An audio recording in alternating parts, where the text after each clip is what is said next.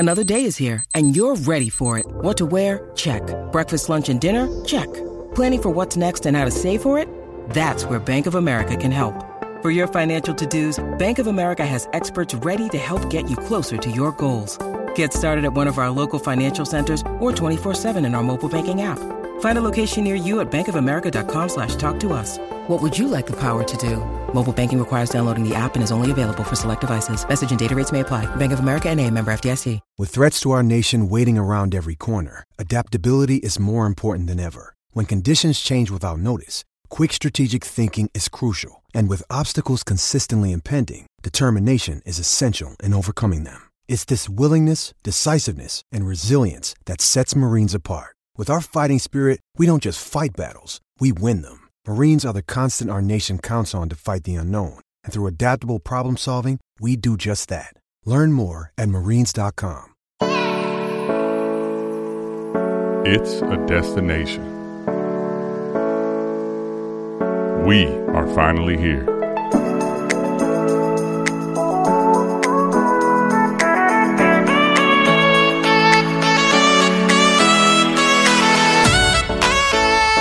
Let's go!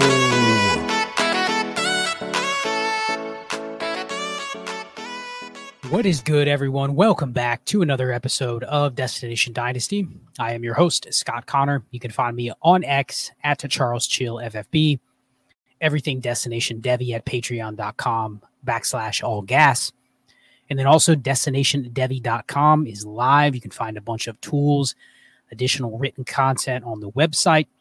Join the Patreon for a limited time before it closes. And then if you do not make it there, you can find everything on destinationdevi.com.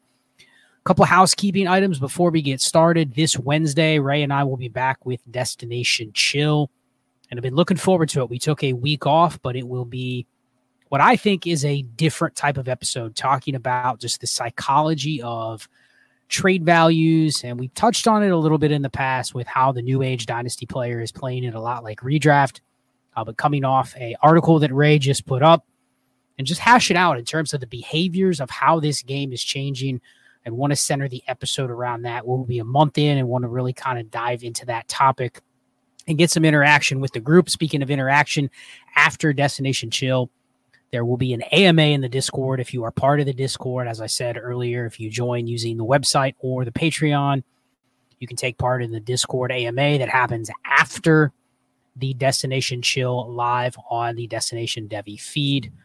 And Shane Manila, co-host of Trades in 5, Mannequin Chill, he will be the special guest on the AMA this week with Ray, talking about whatever comes up. It's an AMA. It's Ask Me Anything, and I can't think of a better co-host to have on there than Shane if you truly want to ask anything that you can. And then finally, War Games. Coming soon, War Games will be breaking down War. Still, we'll give out some more details as to how that will be launched, but it will be one of the perks or one of the benefits that you get being a Patreon member or being a website member. You'll get access to War Games, and more to come soon on how that is going to play out using the War Tool through the first 6 weeks of the season and what it looks like for this year. And I've already started kind of diving into it a little bit. It's interesting.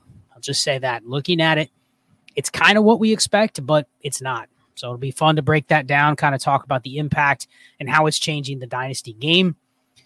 And then finally, for tonight's episode, this is one where I always like to do this every single year, and I usually do it around this time of year, month into the season. College football is rampant. We have a lot of great college football content up on the website, and you look forward to the upcoming draft class. And we're in the midst of hype season for college prospects. We're in the midst of the season where teams are starting to really look towards next year. And I'll be honest, one of the things that I do that I've really started doing more meticulously this year is creating a Google Sheet or a spreadsheet. And this will lead into the topic tonight, kind of talking about forecasting the market, using some historical data and forecasting the 2024 rookie class, not just from a player perspective. I'm going to talk a little bit about players just because you have to attach player names for people to go, oh yeah, I've seen that. That makes sense that it might be seen as this type of class, or you have this type of player in this slot. But aside from the player names, I think the more important factor here is being able to marry the idea of what do the masses feel about a class combined with the players that are in the class. So it's not just how the masses feel, but it's also, are they excited for some individual players? But then you put that together and go, what does the current Dynasty landscape look like? And I'll give an example. Anyone that played Dynasty back when Saquon Barkley came into the league, you remember what the buzz or what the hype was on Saquon Barkley, right? People remember how crazy the values were for Saquon. It was at a time where he was a first-round startup pick. And the landscape was totally different. People didn't take quarterbacks as high back then. The quarterback landscape wasn't nearly as good either. So justifiably so, there weren't a lot of quarterbacks that you probably would have said, you know what, I have to take this quarterback in the first round of the startup. But you saw a rookie running back. And remember, this was during the peak. This was right after Le'Veon Bell, Todd Gurley, right after Christian McCaffrey came into the league. This was during the peak of what we saw as some premier running back seasons. David Johnson.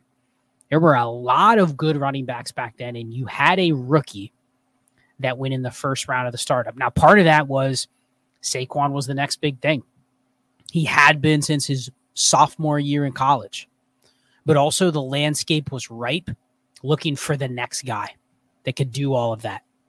Who can be the next David Johnson?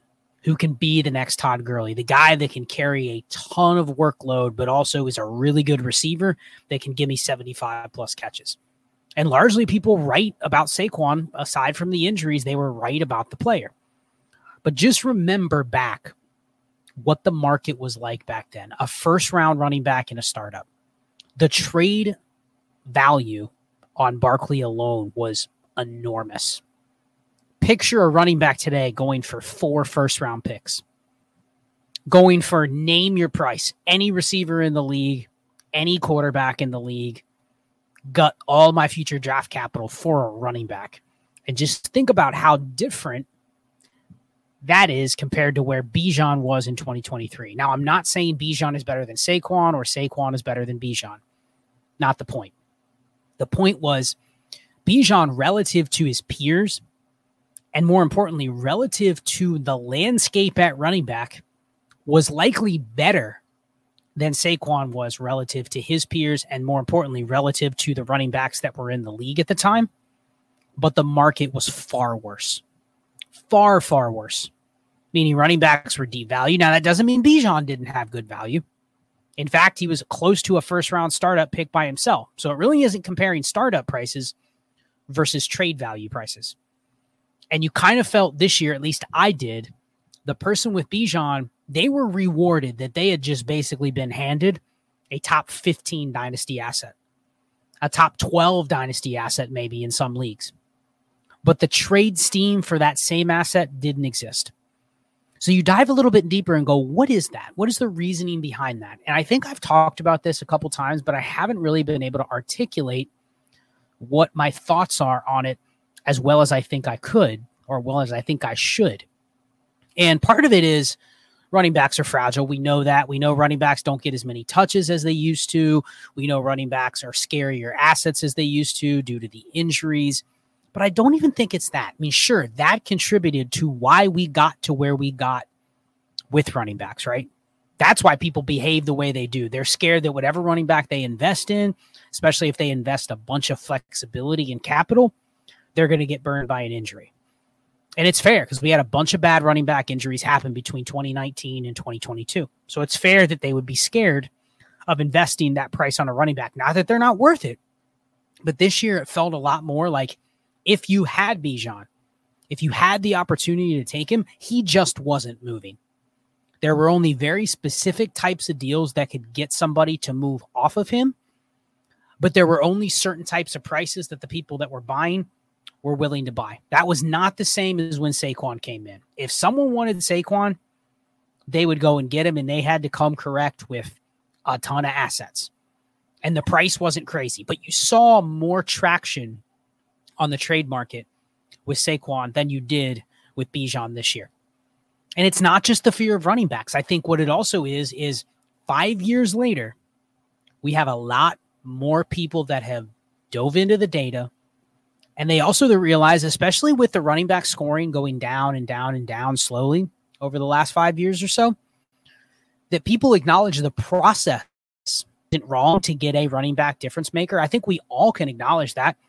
We can all look at the WAR data and say, man, if I hit on one of those top 2, 3, 4 running backs that not only get a decent number of touches, they don't need to get every touch.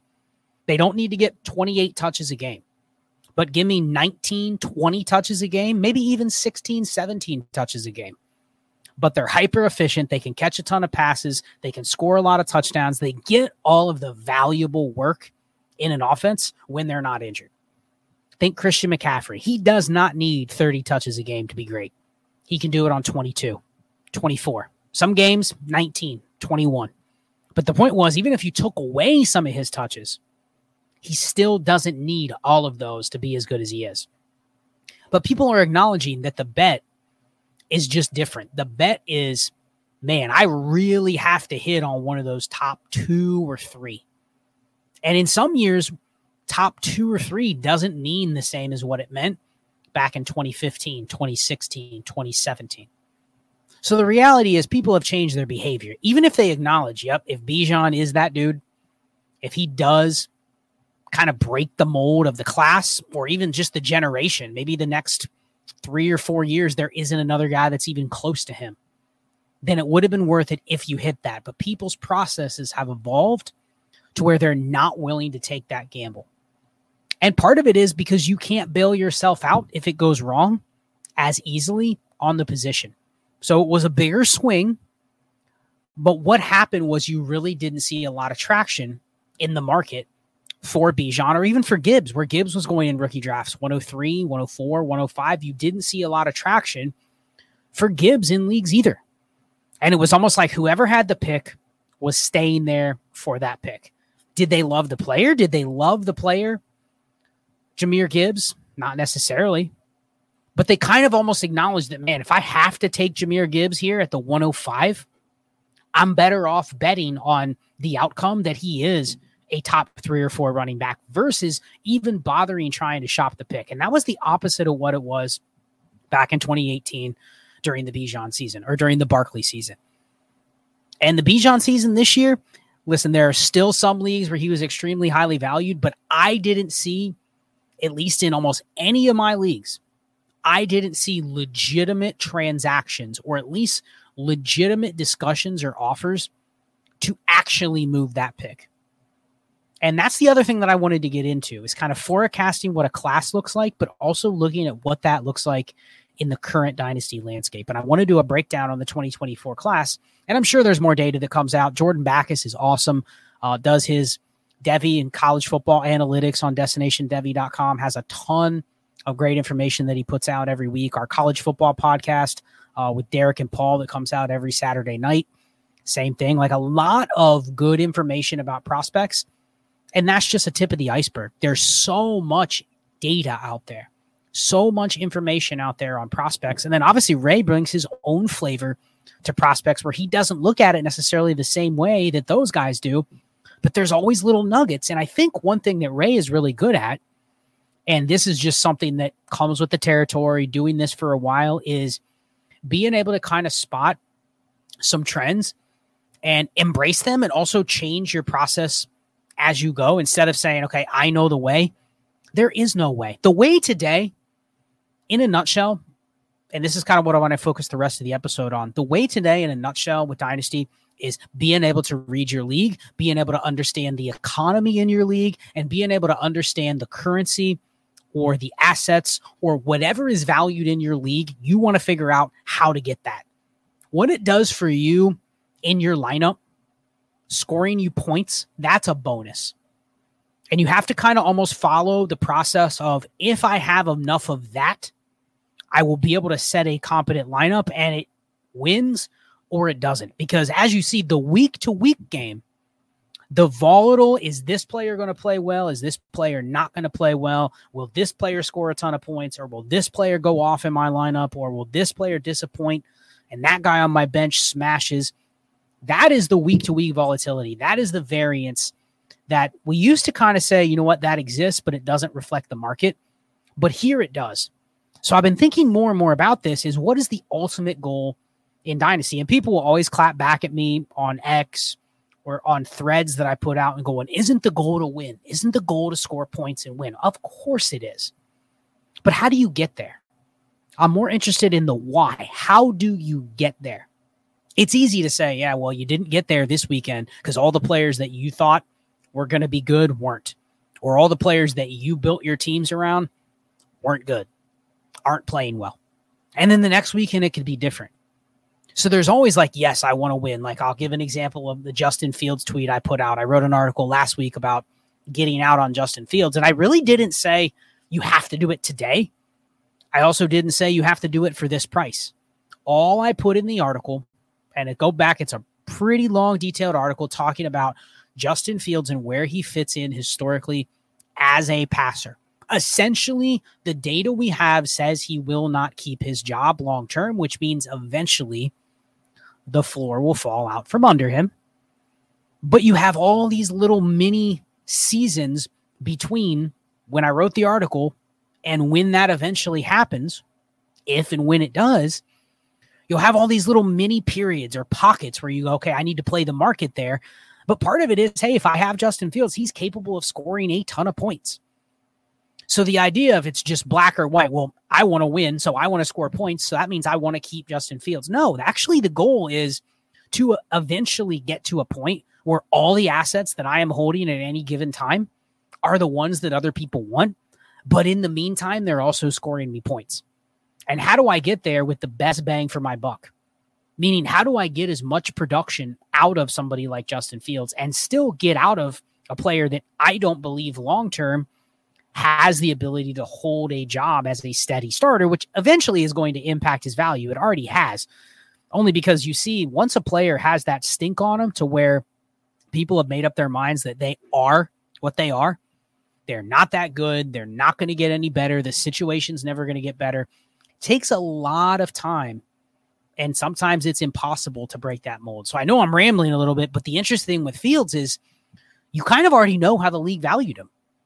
If you tried to trade him before this weekend, and I'm recording this late at night, so after all the Sunday games are over, if you tried to trade him before this past week, there were quite a few people that were, I'm just not interested. You can sit there and say, I want to buy low, and this is what Ray and I are going to talk about on Destination Chill on Wednesday. I want to buy low, and the person that has him goes, man, I would love to sell, but I'm not selling at X price. So it just creates an automatic impasse to where the week-to-week game creates paralysis. You've heard Ray talk about paralysis before. It creates this paralysis where nobody really moves. Nobody is willing to budge. Everybody has a process, and the process is, man, I don't want to overpay in assets when I don't have to. I also don't want to sell assets when they're low because I think they might be able to go up in value, and then I'll want to sell then. And that's the idea now. Justin Fields had a great game in week 4.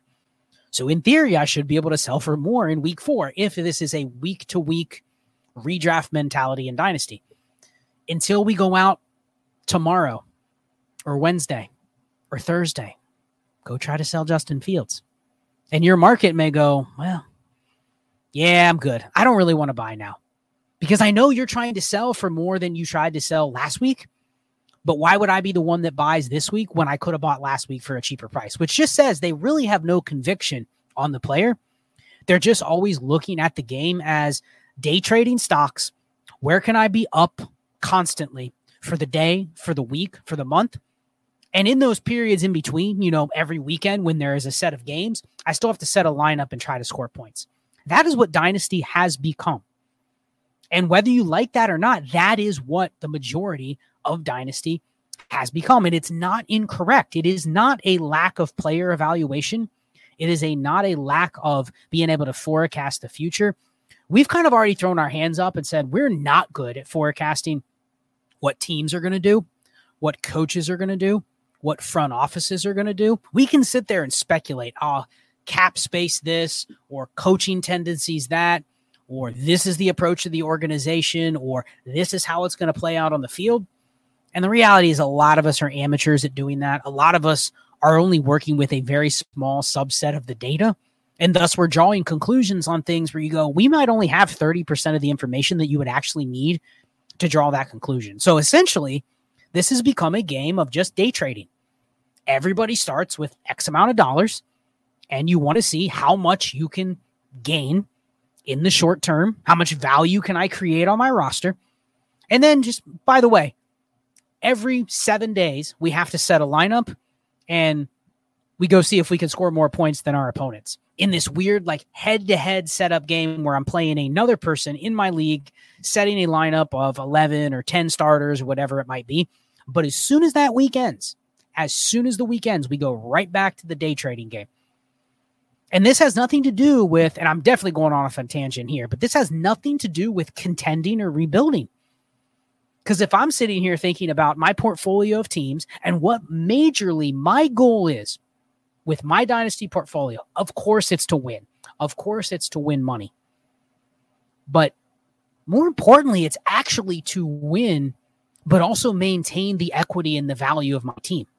And it used to be that you could do that over a long period. You could build, you could make a smart trade here. A month later, you make another trade. Now it is just a week-to-week rat race game where you want to be up at the end of every weekend.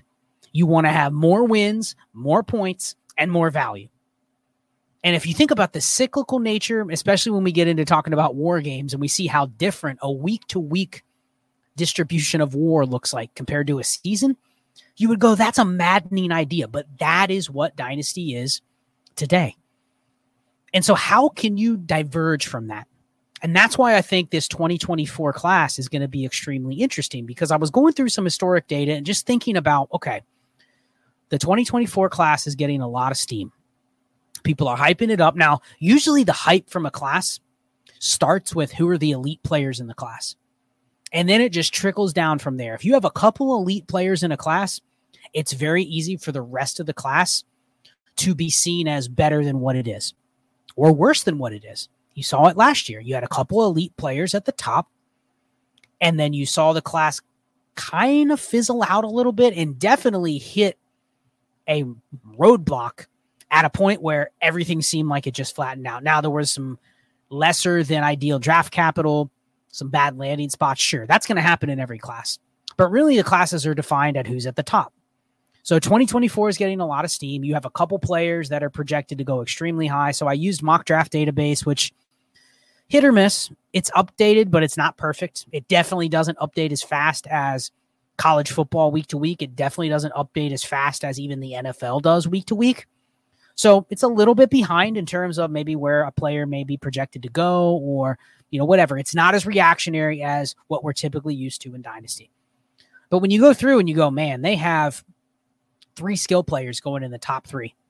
And it's not just there. There's a lot of places that have that same Caleb Williams, Drake May, Marvin Harrison, whatever order. It's usually Caleb 1 and then the other 2 at 2 or 3. And almost always in the top 4 or 5. Really just depends on what team is being mocked to pick in whatever one of those slots. But even if Drake May isn't it, and it's just Marvin Harrison and Caleb Williams, we're talking about 2 first-round startup players or close to it that are going to be in the rookie class. So right there, it's going to create excitement that regardless of the rest of the class, it's going to create excitement for the class. So the 2024 firsts have gone up in value. You've already seen, this is something that I've started doing, as I said earlier in the show, is really tracking where all of my teams stand week to week. All play record, potential points, where am I in the standings, looking at that relative to the distribution of the rest of my league teams in Dynasty Daddy, just to see like where am I at from a total asset standpoint, and really pick out those ones that just don't have it. Don't be afraid to identify those teams earlier than later and start pushing to the bottom. Because in a lot of leagues, what I've noticed is I go, man, that's a 7th or 8th place team that I have.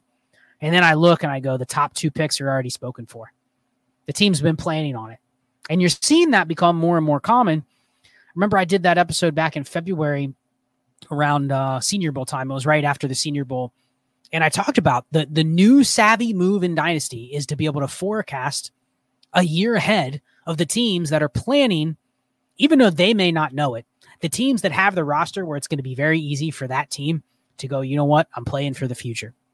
And even if it's not the clear 101, where the person is just tanking, and there's no chance that that pick is going to be lower than the 101. Like, it's locked in. You can just tell. But sometimes there are those teams that end up in the top 2, top 3, top 4, They just don't know it yet. And those savvy trades where maybe you can give up just a little bit of leverage, you give up an extra piece, but you end up masking a deal where maybe you swap a first and you give back another piece. On the surface, you go, wow, you just got leveraged. Until 9 months from now, it's the 109 and the 103. And what you gave up on top of that 109 just to swap back when neither team knew where they were going to stand and neither team had committed to a direction, you ended up smashing that deal. And really that, to me, I found is the only way to get potential high first-round picks. Sure, you can go pay for them. Sure, you can say, hey, I really, really want to get a share of Marvin Harrison Jr. I'll give you Chris Olave and a first. Okay, sure, you can get the pick. But what are you doing when you make a deal like that? You're obviously giving up the leverage, right? You're losing that day trade value. You're losing that game that we talked about, and you're definitely losing, especially when you're trading for a future pick for a player plus, you are losing the ability of the week-to-week game to set your lineup and score points. So that's been tough for me to stomach. And as a portfolio player, I'll be honest, I am not usually that convicted on players. I'm definitely not convicted on a lot of prospects. Meaning if I have Devy shares of some of the players that I'm going to talk about here in the next segment, I'm trading them. I'm willing to trade them on the fact that I think the community has started to really prognosticate and forecast player prospects more so than they have before. So they immediately go, wow, I see that Malik Neighbors is going to be a first-round pick. So he's already valued as a first-round pick. The realization doesn't really hit except for the fact that that's one individual player. That is not the same as a random future first or even a late future first. Even if you say he's going to be the fourth receiver drafted and he's going to be a late first-round pick, that's not the same as trading a late first-round pick for a player. It's different. Trading Malik Neighbors for a player or a late first-round pick and a player, it's not the same, even if you think that's the player that's going to occupy that slot. So it's interesting when you look at that I think to get some of those picks at the top, there is no other efficient way to do it other than try to mass those deals a year ahead. It may be too late now, but even right now, it might not be too late because there are teams that I look at and I go, wow, they're 2-1. Maybe they're even 3-1 after they win their game this week, but their all play record is around 500. Their potential points, if they fall out of the playoffs. Now this assumes that your league rewards draft picks based on potential points. If it's on standings, if it's a lottery, like you have to figure out those ways of how you want to attack playing for draft picks or making those trades based on your system. But if it's potential points, there are teams I see where I go, wow, that is a team 2 losses away from going from right now would be the 109 because they'd be a playoff team to it's the 103 based on potential points. And that's the kind of bet that I want to make because I have to make it before I have to pay full freight for that pick. Because back to that show I did in February, the gap, and go to Keep Trade Cut and look this up. Go to Keep Trade Cut and look at the difference between the price on a early first and a mid first and a late first, and then go look at the prices of the players that were in those slots. Now, whether those were correct in May, that's not what I'm saying. But the difference between the high first and the middle versus late first is way more different than it was. People are smarter being able to forecast where a pick is. I have definitely heard more in the last year or two. Yeah, that looks like a late first. Yeah, that looks like an early first. I can't trade it away.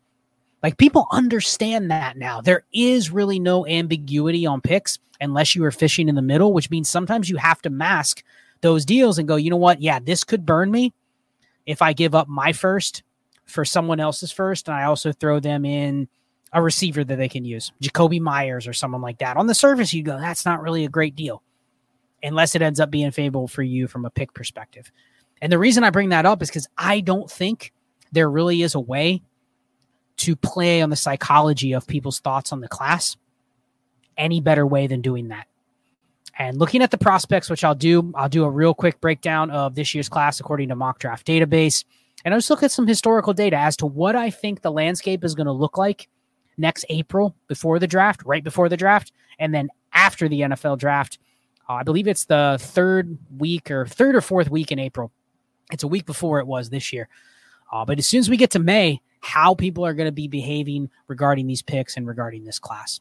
So I'll come back. I'll go through that data. I know this was like 28 minutes of just me kind of rambling, but sometimes after a long day of football, I'll just be honest with everybody. After a long day of football, I just want to get in here and just talk what's on my mind. And I've been thinking about this topic all weekend as I watch college football, as I've seen how people are behaving in leagues where maybe I even identify that, hey, that's a league where I need to try to get to the bottom, or that's a league where I need to go buy, and I'm willing to make a bet against my own pick. I just see how people are behaving, and it just feels like it is either a apathetic game where people are already committed to being at the bottom. They've tanked. They've already been tanking since last year. Or it's just this day trading rat race, which makes it really, really hard to focus. And even I went into last week and said, you know what? I'm going to focus on these 3 or 4 teams. And that's how I manage my portfolio. I find 3 or 4 teams a week that I want to work on, especially the ones that are kind of in the middle. And I'll go attack those and see what I can get done. And a lot of times I get them in a place where I feel real comfortable where they stand. And then I don't have to do as much work on that team week to week. But I just found that it's very, very interesting, the distribution of how managers are behaving. And then you have the whole other sector. If it's a really active league, the whole damn league is a day trading dynasty league. So very interesting. I'll come back. I'll go through the 2024 class with Mock Draft Database and just talk a little bit about how I think the forecasting of these picks is going to shake out and how it's going to be viewed, not just the class, but the class relative to the whole dynasty market next spring.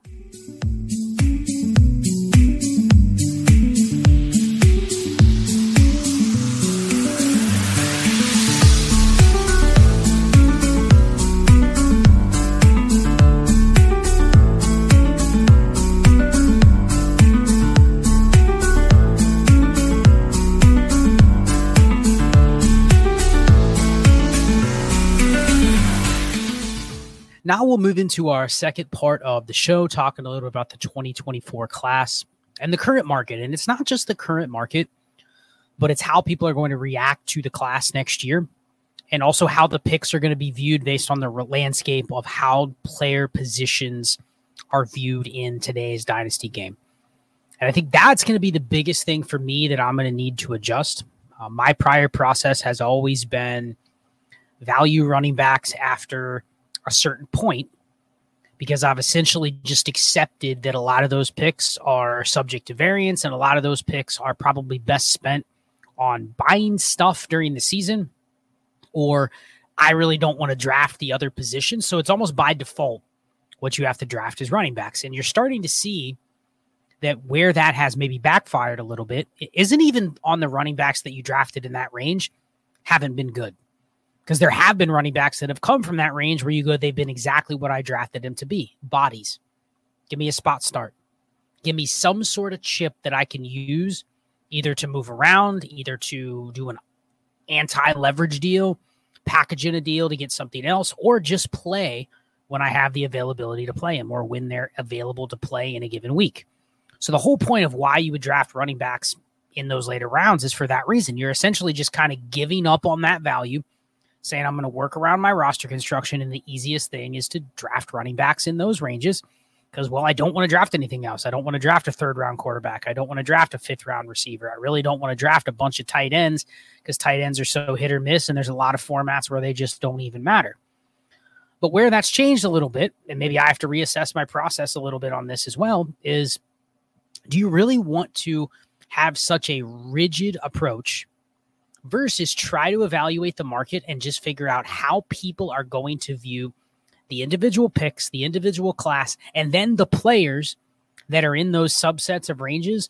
Once we get landing spots, draft capital, and there's an ADP that starts to form, you then have to start analyzing those players in tiers or in buckets and go outside of a certain range. And I'll get to those ranges here in a second of maybe what I would have looked at a couple years ago versus now and how it's different. But also looking at those ranges outside of maybe just the top 12, 15 prospects, everybody else should almost be the day trading game. Not positional value, none of that. It should be, how can I maybe forecast an outcome and it turns into a day trading game? And that's where maybe I have to reassess getting back into some individual player profile takes. And it's not even about their production or their athleticism. It's more about those factors or those attributes that will make other people into those players. You can always say, well, this player, man, all they need is one big play and everyone will love them. And that's because everyone had a high opinion on them in the first place. Then there's others where it doesn't matter what they do. The opinion will never be changed. And that matters. That matters more today than it ever has in a game where public perception and the perception of your league market and your economy matters way more than really any pick, probably outside of the top 10 or so in your rookie draft, maybe outside the top 15. But anywhere past that, the biggest thing that I want to draft is for value. And when I say value, that's not positional value. That is, what can I exploit on the market for whatever reason? There could be 50 reasons you could say, I might be able to exploit this, but why? Be able to run that assessment in your head and say, is there a way that in my league with the managers that I play with, based on where they're getting their information, is this a positive trade for me to make? Is this a positive move for me to make? When I say trade, I mean like the day trading game. Is this a positive pick for me to make? And don't be looking at that second round pick, the mid-second round running back that you draft. The analysis shouldn't necessarily be, does that player get on the field? Do they have a good profile? It should be all of those things. It should be how many outcomes could happen to where that's the pick that my league will want. And that's where I kind of look into this data. So I went back through and I just looked at the last 5 years because I think it'll highlight this point and why I think especially the values of picks from 1 to 12. So we'll just talk a regular 12-team Superflex league. Why two things have happened. One, picks from 1 to 12 have vastly changed in value, even if they're perceived to be random, even if they're perceived to be a year or two out. The difference between 1 and 12 and even 1 and 6 is drastic. And that's just because of the reactionary nature of the market and how much higher value young producing players have than just young players with good profiles. So that's the first thing, is just understanding the delta between picks 1 through 6, 1 through 12. The gaps are very wide from 1 through 12. The second thing is second round picks, they matter to an extent, but when you start looking at some of this data and you go, man, do they really? Especially in today's running back market. And hear me out on this. Do I think second round picks matter? Yes. I did the show earlier this spring talking about war and talking about where the draft pick war or warp kind of falls off. And my takeaway was it's usually in the early part of the second round, like 203, 204 range. And people are like, man, that's kind of crazy. That's early. You're basically saying none of the picks outside of that range have any value. No, that's not what I'm saying. What I'm saying is if you're just taking the outcome of picking a player and ending up with positive war at that pick, that's probably where the cut line is. That's probably where the equilibrium point is. That does not include what you could do with that second round pick, or more importantly, what you could do with the player that you drafted. That's not being taken into account in the value of that pick. So, of course, when I see that number, I go, okay, let me compare that data to the rest of the league and how the league market values second round picks, just in Dynasty in general. And the overwhelming majority would say, man, they would much rather pick a player at that spot than they would sell that second for a 5-week spot start running back. Now, whether that's a good bet or not, whether the running back ends up being good or not, doesn't matter. But the idea of, man, I can get 5 starts from Zach Moss for that mid-second. People think you crazy for paying a mid-second for Zach Moss for 5 starts. But then you look at that word aid and you go, well, okay, what is your plan with that pick? And how does your league value that pick? So looking at this data, just going back the last 5 years, so I really cut off the picks because outside of the top, let's say 100 or so, it's really all over the place. Even the top 100. Some of these projections you can just tell by mock draft database are not great. But if you just take dynasty relevant players, so quarterbacks in round 1. So I'm just going to say round 1 for now. I know there's a phenomenon of where more teams are willing to kind of gamble on mid-round quarterbacks and they may get a small opportunity to start. We've seen it with a bunch of guys like Purdy and Howe and Ritter and who knows how many others this year may get a shot even if it's only for 6 games. How do we know that doesn't parlay? Davis Mills is another one. How do we know that doesn't get parlayed into a 1-year window? And again, if it's a 1-year window, all that matters is the day trading game, right? The market value. Forget about what the outcome, forget about what the points are. It's hitting on that asset. But I didn't include mid-round QBs just because it's really, really hard to forecast. So I just focus on round 1 quarterbacks. So I did round 1 and round 3 running backs for now. So we're going to keep that as the cutoff point. So round 1 QBs, round 1 through round 3 running backs.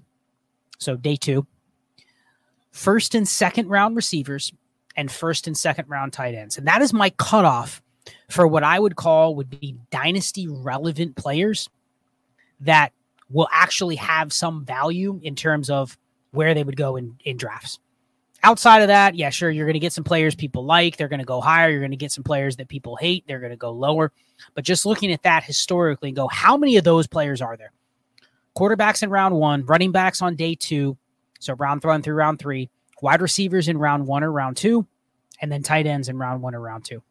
And over the last 5 years, there's been on average about 23.2 across the last 5 years. So we're talking about 2 rounds worth of picks, right? So in your 12-team Superflex, 23.2 players on average fit that criteria.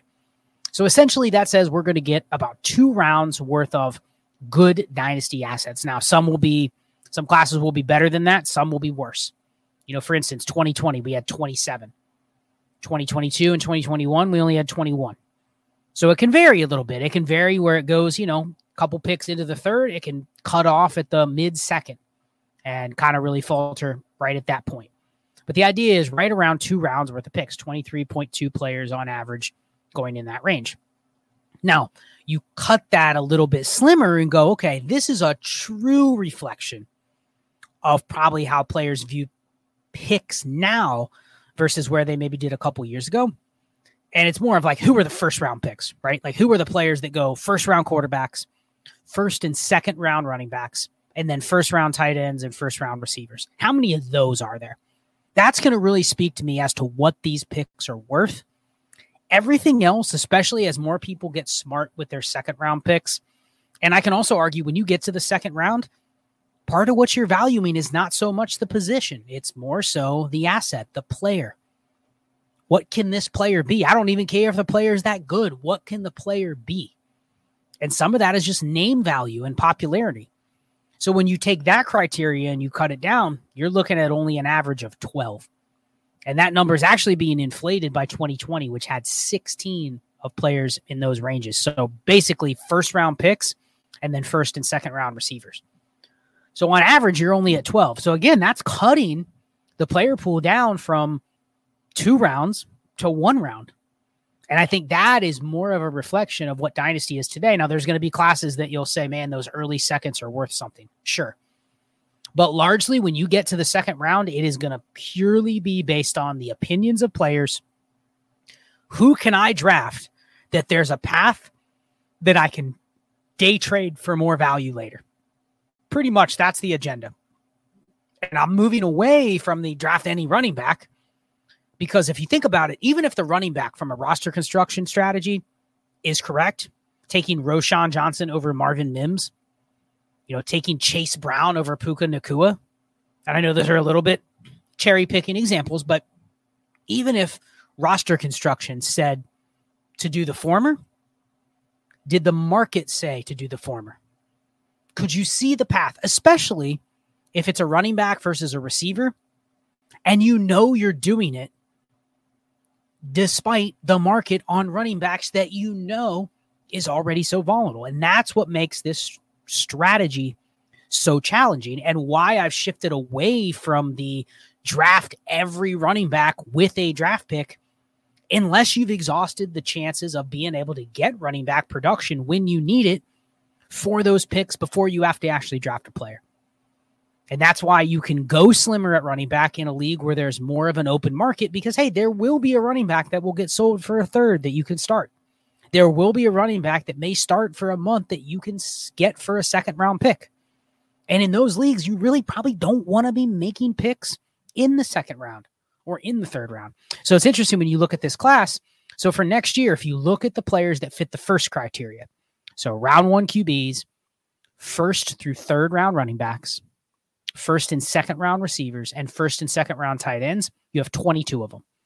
4 QBs, 7 running backs, 9 wide receivers, and 2 tight ends. Okay, 22. Pretty much about average. Slightly below average, but let's just call it average. It's very close to what the historic average has been over the last 5 years. But then you chop that down and you use the second criteria, which is first round quarterbacks, first and second round running backs, first round receivers, and first round tight ends, 17 players. 4 QBs, 5 running backs. And I go, people, it's a weak running back class. Hey, the mock draft database has 5 running backs essentially all going in the second round. So not first round picks, but second round picks. Take that for what it is. You might hear second round running back and you go Zach Charbonnet.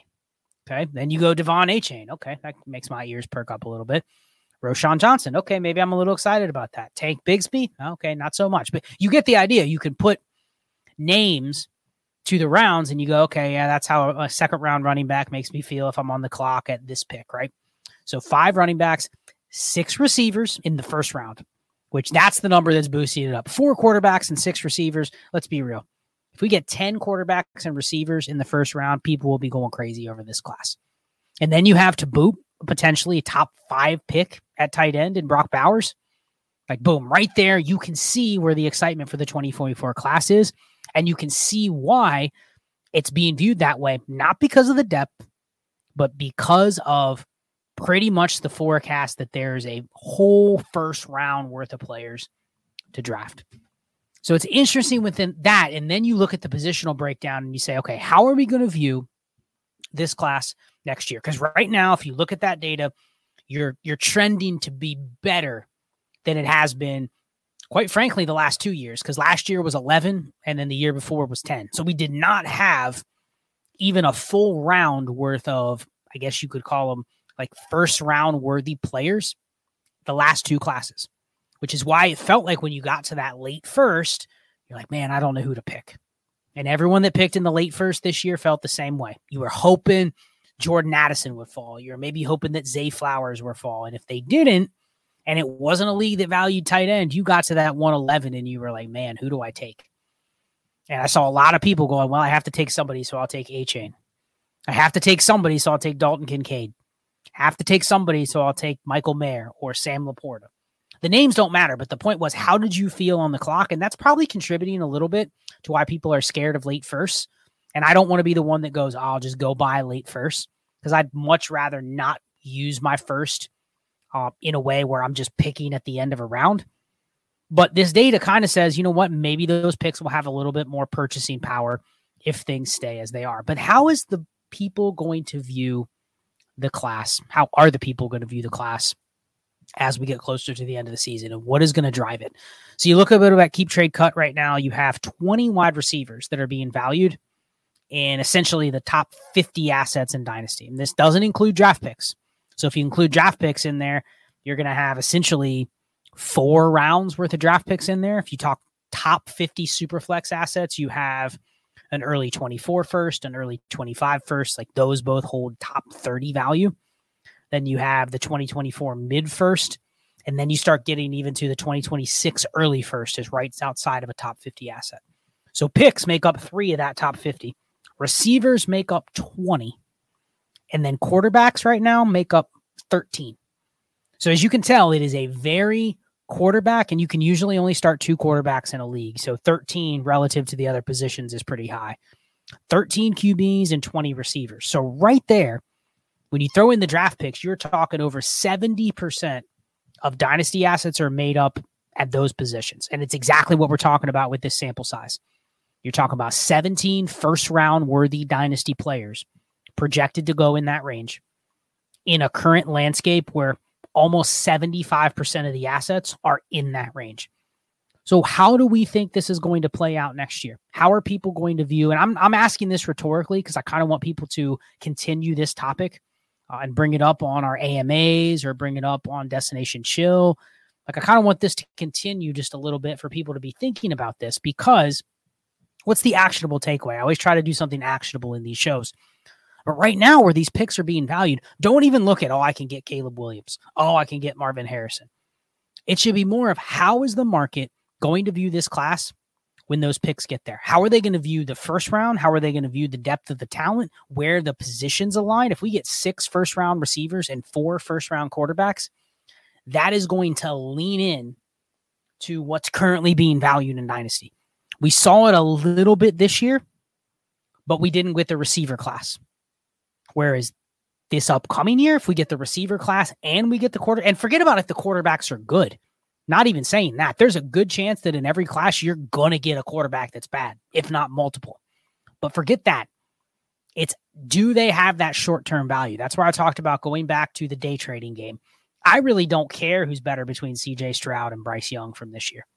If you had that pick and you turned it into one of those players, you had an asset where at least you had a really good window. Now, one has been really good, one hasn't, but that's not the point. The point is you already bought into a range that leans right into what Dynasty players are valuing.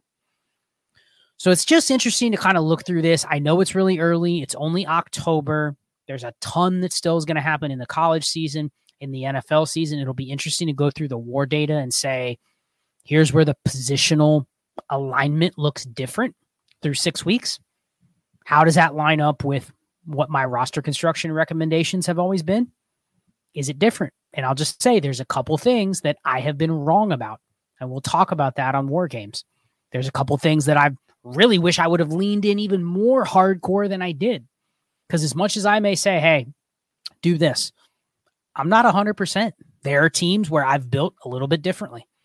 Maybe either because I can't do it in that league because too many other people are doing it, or I just didn't have the time, or I wasn't able to grind the edges to the point where it's exactly where I want to be. But there is some high-level takeaways that have been exactly what we've talked about for a while when talking about WAR, talking about warp, that if you would have leaned into it, you're probably smashing, especially if you leaned into it and you're also benefiting from hitting the right players in those spots as well.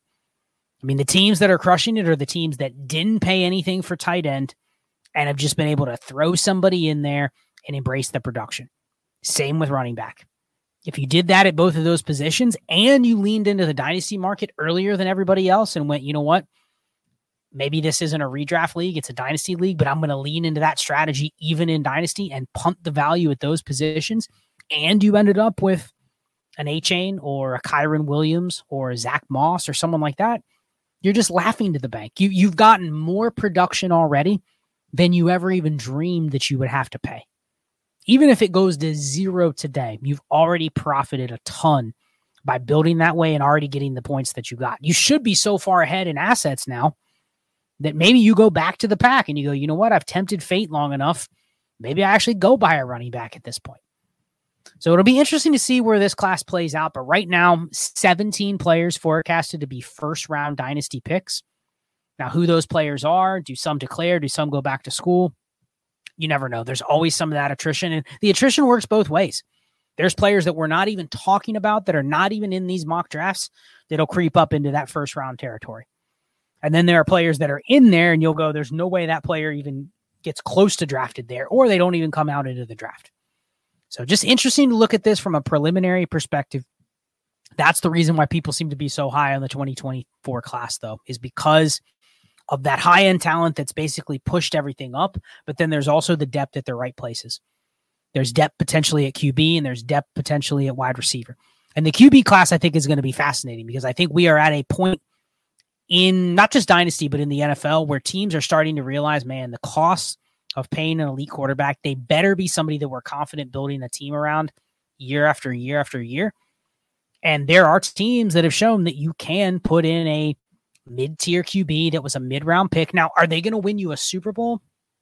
Maybe that's not the strategy, but you know what? There's a lot of teams, in fact, tons of teams that are paying their QBs a ton of money and they're not winning a Super Bowl.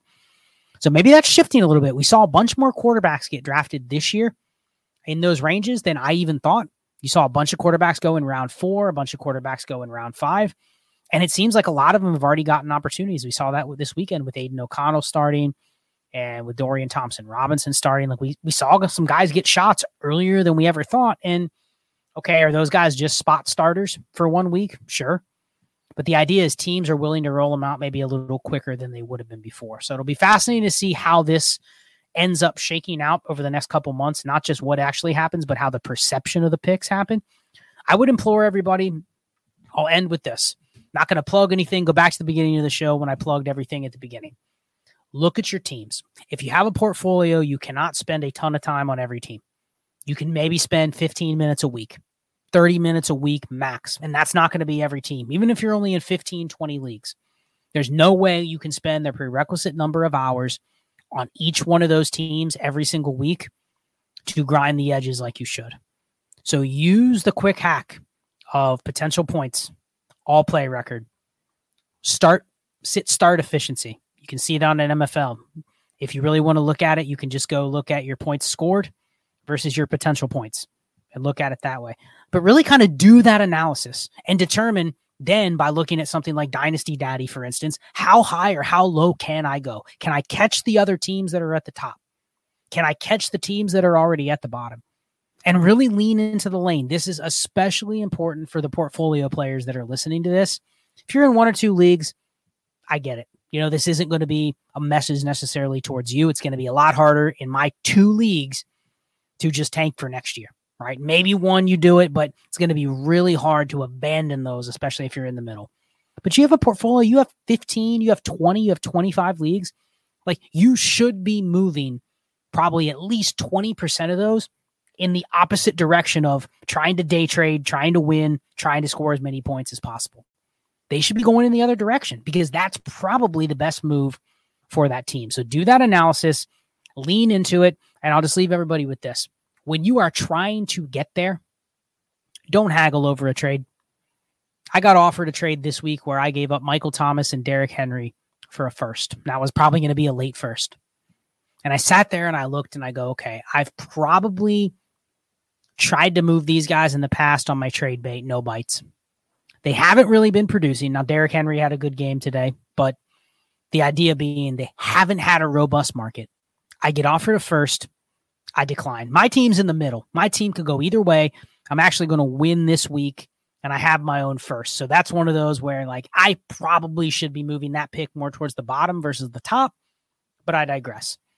But I turned down the deal, and I thought more about it, and I reproposed the deal. This is just shows I make mistakes too. I got offered a random first for both players. I got greedy. I tried to ask for a second, declined. Tried to ask for a third.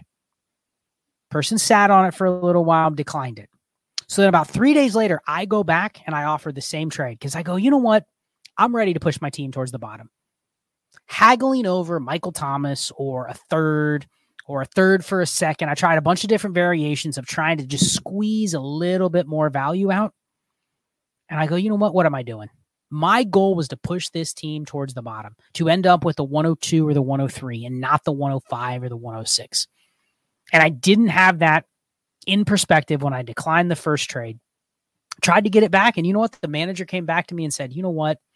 I'm going to hold off. Probably meaning that as soon as I put those players on the board, the reactionary person was like, man, I can go get them for one single first. Let me try it. And then, of course, I declined the trade. And then I come back 3 days later and I try to get the same deal that they offered me. And the response was, you know what? Looking at things a little bit deeper, I don't need to give up my flexibility just yet. So it wasn't a no, it's never going to happen. But it was right now, it doesn't make sense to do this. And that tells me that I missed an opportunity because I should have taken that deal because it's not just what I got back in the trade for Derrick Henry and Michael Thomas. It was what else could I have gained or what else would I have done? And that's a league where I actually am going to win this week. My potential points are probably going to go up a little bit. And maybe I'll even sneak into the playoffs. I may be like the 6th seed after this week. And it actually caused me to have a little bit of paralysis. And I didn't make the move, which means I didn't make all the other moves that I should have made. I probably set a lineup that was too good, didn't shed a couple players that I probably should have gotten rid of, and boom, I paid for it because I got a little bit too greedy. And that it may end up costing me 2 or 3 draft slots for Michael Thomas, for a 3rd round pick. So you look back and you go, push the chips in the direction that you need to go. And understand that part of what you're getting back in the trade, even if it feels like, man, I'm selling low, selling at 80%. Part of what you're getting back is that value you gain, that extrinsic value of pushing your team in the direction that it should be going. That is value, especially if you can help your own draft pick, and especially if it can help you get a couple other deals done. Because people see a deal like that in the league and they go, wait a second, you're blowing it up. You just sold Mike Evans. You're selling Derrick Henry. You sold Michael Thomas. Okay, anything else on your team that I think you could be selling, I'm sending you offers. And boom, all of a sudden you've gotten 3 or 4 deals done and you're right to where you want to be. You can just sit back and watch that team kind of push towards the bottom and reassess it in the offseason. So lessons learned. Maybe we'll see if I can get that same deal done this week after Derrick Henry having a good game. But with that, I know I was kind of all over the place in this episode, but that's probably what a lot of these shows are going to be during the season. Just me getting on here and talking through what's in my Dynasty brain. There's 50 ideas at all times. And I'm not the greatest at always having them in a concise, laid out manner. That's why I do guest spots on other podcasts where they come up with a show sheet or a topic and they're kind of able to reel me in. And then that's why we have Trades in 5 where I can just kind of go off the cuff. It allows me to have a little bit of a balance. So some of these shows are really structured when we dive into some data and whatnot. And then some of them are just kind of walking through my thoughts on the class, on the market, trade strategies, etc. So with that, I'll go ahead and sign off. Good luck anybody that needs matchups to go their way in week 4. We'll be back with Destination Chill on Wednesday. Oh, and I forgot to mention, I do have to plug this. Trades in 5 has our 2-year anniversary stream on Friday night. So we're not going to be streaming tomorrow on Tuesday. We are going to be streaming on Friday, 7 p.m. to midnight. So another 5-hour stream. There'll be some guests, be some prizes, there'll be some giveaways, all that kind of stuff. But we will be doing a 5-hour live stream October 6th. Probably should have got the word out at the beginning of the show, but I digress. But yeah, no Tuesday stream this week, but there will be a 5-hour stream on Friday night, 7 to midnight Eastern time, October 6th. Happy 2-year anniversary to Dynasty Trades in 5. With that, I will go ahead and sign off. Be chill. There's a rumor going down.